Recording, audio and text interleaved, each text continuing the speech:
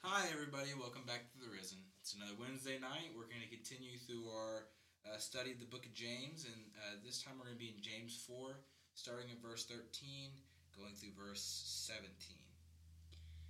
Come now, you who say, today or tomorrow we will go into such and such a town and spend a year there and trade and make a profit.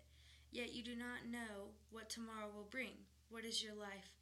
For you are a mist that appears for a little time and then vanishes. Instead, you ought to say, if the Lord wills, we will live and do this or that. As it is, you boast in your arrogance. All such boasting is evil. So whoever knows the right thing to do and fails to do it, for him it is sin. Yeah, so this I don't know. This passage can be taken a whole lot of ways. In one way, it's kind of scary to read. You're talking about, you really don't know what's going to happen tomorrow. You really don't know if you have any assurance for the future, and obviously, no one likes to hear that. We all like there to be some kind of, assurance for the future. Whether it's okay, I know I'm going to wake up, at 9:30, or I know I'm going to eat my lunch at noon or something. We all like to know that there's at least something there that's going to happen for sure. Tomorrow or the week after, or even years after. And the Bible says you really can't have any confidence in that. Right. And I less confidence, but just more about boasting about it. In the example here, it talks about they go as far to say as not only will we spend a year in a certain place, but we'll make a profit. And I think that's a big part of it. Is there's this assumption of success. And that part is kind of boastful. That's kind of boastful for you to say, okay, well, yeah, in a year's time, I will have made profit. Because you don't know. For all you know, in a year's time, you'll be bankrupt. And you'll lose everything. Mm-hmm. And why do you think that is? Is it because you think that you're going to do this and that and it's going to get you there? Or is it because you trust in God and you believe that whatever it is, it's in His will? Yeah. And yeah, that's where we get to later. Is it's talking about, you don't know what tomorrow brings. What is your life? For you are a mist that appears for a little time and vanishes. And then it talks about boasting and arrogance and stuff. But ultimately, yeah, it's getting at the idea of when you're relying on yourself and not the will of God. I'll make a profit through my business because I know what I'm doing. That's when it becomes a problem. Mm-hmm.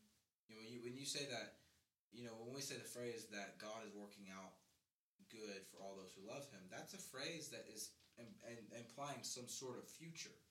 But it's a reliance on God. It's a trust in God. It's not a reliance on self when we make that kind of statement. Mm-hmm. And there's a difference there. Big difference. Yeah. And, another phrase also kind of ties along with that is like all things are possible. I mean, not when you're doing it, but when God is doing it, yeah, 100%. Yeah, but we have to be careful with that phrase because we misquote that phrase a lot. Mm-hmm. We say, this thing I want is possible because I've God on my side. Well, it's only possible if it's what God wants. Mm-hmm. So, when it says in the scripture, if the Lord, instead you ought to say, if the Lord wills, He will live, or we will live and do this or that. If you're living in such a way, like, if the Lord wills, I will do this, then yeah, anything's possible if the Lord wills it to happen. Yeah. Sorry, go ahead. And I've heard someone say it before like this, when you said, it's possible with God on my side. Well, God needs to be in control. Yeah. We can't, we don't rule this world. We can't really be in control of anything. So it needs to be God in control, because we can't put ourselves up there right next to Him. There's no comparison with that. Yeah. Well, yeah, when you talk about, a big misquotation of that scripture, of, anything is possible with God is athletics. That team's better than us. That team is undefeated and we only have one win. Oh, well, anything's possible through God. We can beat this team. And you know what? That's not exactly the worst idea, but it definitely is not what the scripture's getting at there. obviously, another big thing that goes alongside that, David, was able to beat Goliath because God was with him. Yeah, but we never think about the fact that what would happen to David if God wasn't with him. Mm-hmm. David happened to be within the will of God, but what would have happened to David if it wasn't the will of God for him to go out there and fight Goliath, and he didn't anyways? Mm-hmm. What if it was the will of God for Saul to go fight Goliath, and then David was like, "No, I'll go." It would not have ended well for David. No. He would have looked like a toothpick on this, or toothpick. I don't know what I was saying. I was trying to say he would look like a shish kebab on the spear of Goliath. I mean, dude was huge. His spear was giant, and David was a little dude. Realistically, David should not have won that fight in any stretch of the imagination, and yet he does, and because it was the will of the Lord. It's not that David was great. It's not that David could do that on his own or was mighty by his own accord. Absolutely not. We see throughout David's life that when he acts on his own, on his own nature, he sucks. Mm-hmm. David's a really bad dude when he's acting on his own nature. Right. And we know that. You're talking about things like Bathsheba and the killing of Bathsheba's husband. He's not a good guy when he's acting on his own behavior. Yeah, when he acts within the will of the Lord, he did some really amazing things. Absolutely.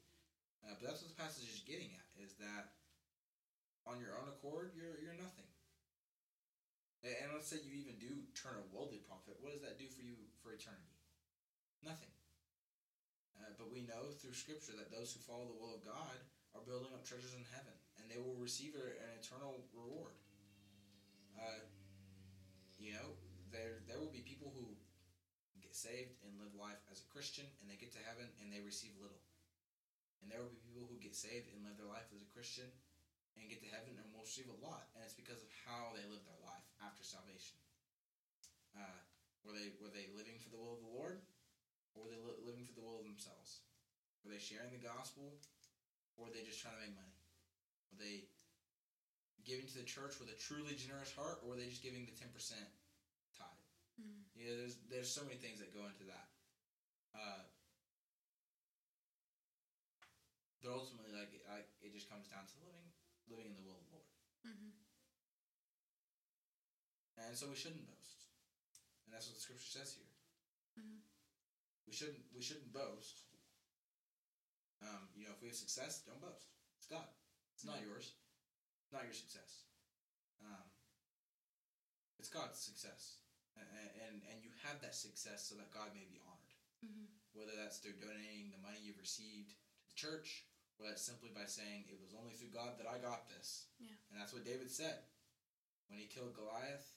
He gave the glory to God.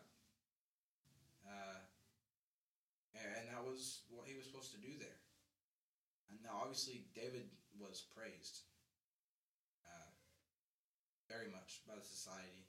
That's really the turning point in which David started to be seen as, he had just been. That's when the society started to see him as the next king, the potential next king. Mm-hmm. Was then. But still, David knew that the glory should go to God. And that's very important. And he doesn't boast himself in that moment. Mm-hmm. That's about it. We'll come back next week. Chapter 5. Let's see here. How much more do we got? Is chapter 5 the last chapter? Yeah. So chapter 5, and then we'll be moving on to a new book. I don't know what yet, but we'll figure that out. Let's pray. Thank you, Lord, for this day. Thank you for this time you've given us to gather here to just to read over your word, to study it, to learn from it. I thank you for this time you've given us every week to just set aside time to be here with you and to read your word and to talk about, the things that we learn and stuff. Is such a blessing in my life and in my week. It keeps my eyes on you, Lord, and I thank you for that, Lord. And I pray that you bless those who listen the same way that you have blessed me and Kaitlyn here with this word, Lord, in Jesus' name. Amen.